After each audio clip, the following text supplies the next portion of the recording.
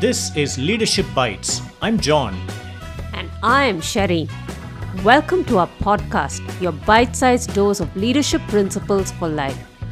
Being bite-sized is intentional in this fast-paced world as we want to take just about 5 minutes of your time.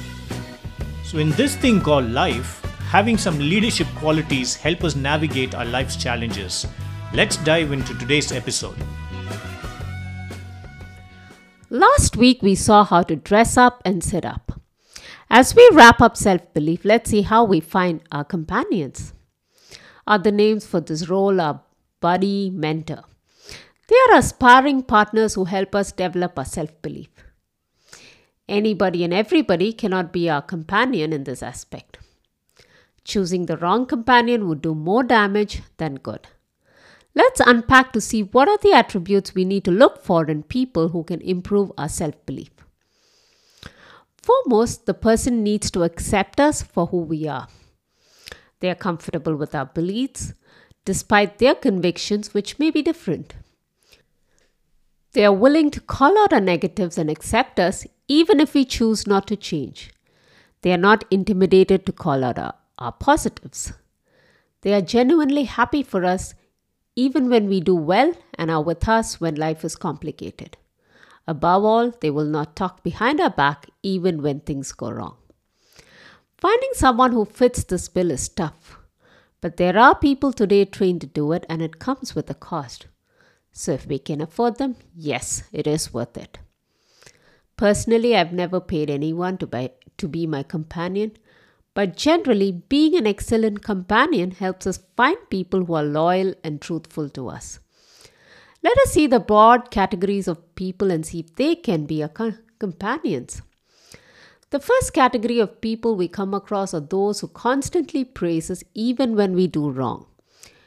They would come under the category of yes men, or I would call them a fan of us. Fans are good to have, but they can also be a hindrance in helping us improve ourselves, making us overconfident, and the day the fans leave us, we find ourselves in a pit. The next category of people are those who talk well in our presence but speak bad in our absence. We can easily identify these people in the way they talk about others. If they are comfortable talking bad about others in a negative way, we can be assured they're doing the same behind our back.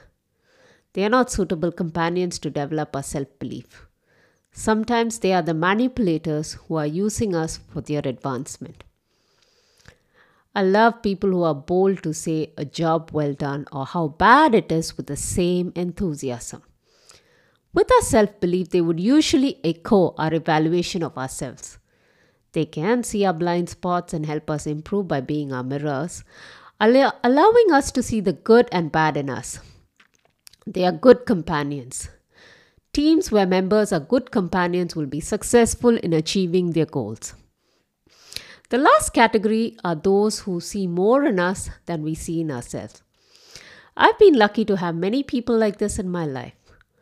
My teachers during my bachelor program challenged me to apply to a top institute for my master's degree, which I thought was beyond me. Today I am an alumni of this prestigious institution. A few of my friends literally drew the career path for me after my break. And today, thanks to their encouragement, I have transitioned from a stay-at-home mom to a software engineer. They saw more in me than I saw in myself, and they are an integral part of who I am today.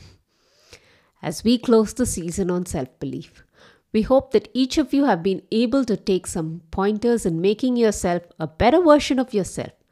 May you all find your companions who could be your sparring partners as you navigate this thing called life. See you next season as we look to another aspect of leadership. Thank you for joining us today. We hope you found it useful.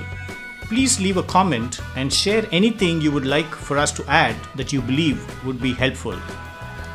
We can't wait to share more with you in our next episode. Till then, be a leader in this thing called life. Today is a part of it. Cheers.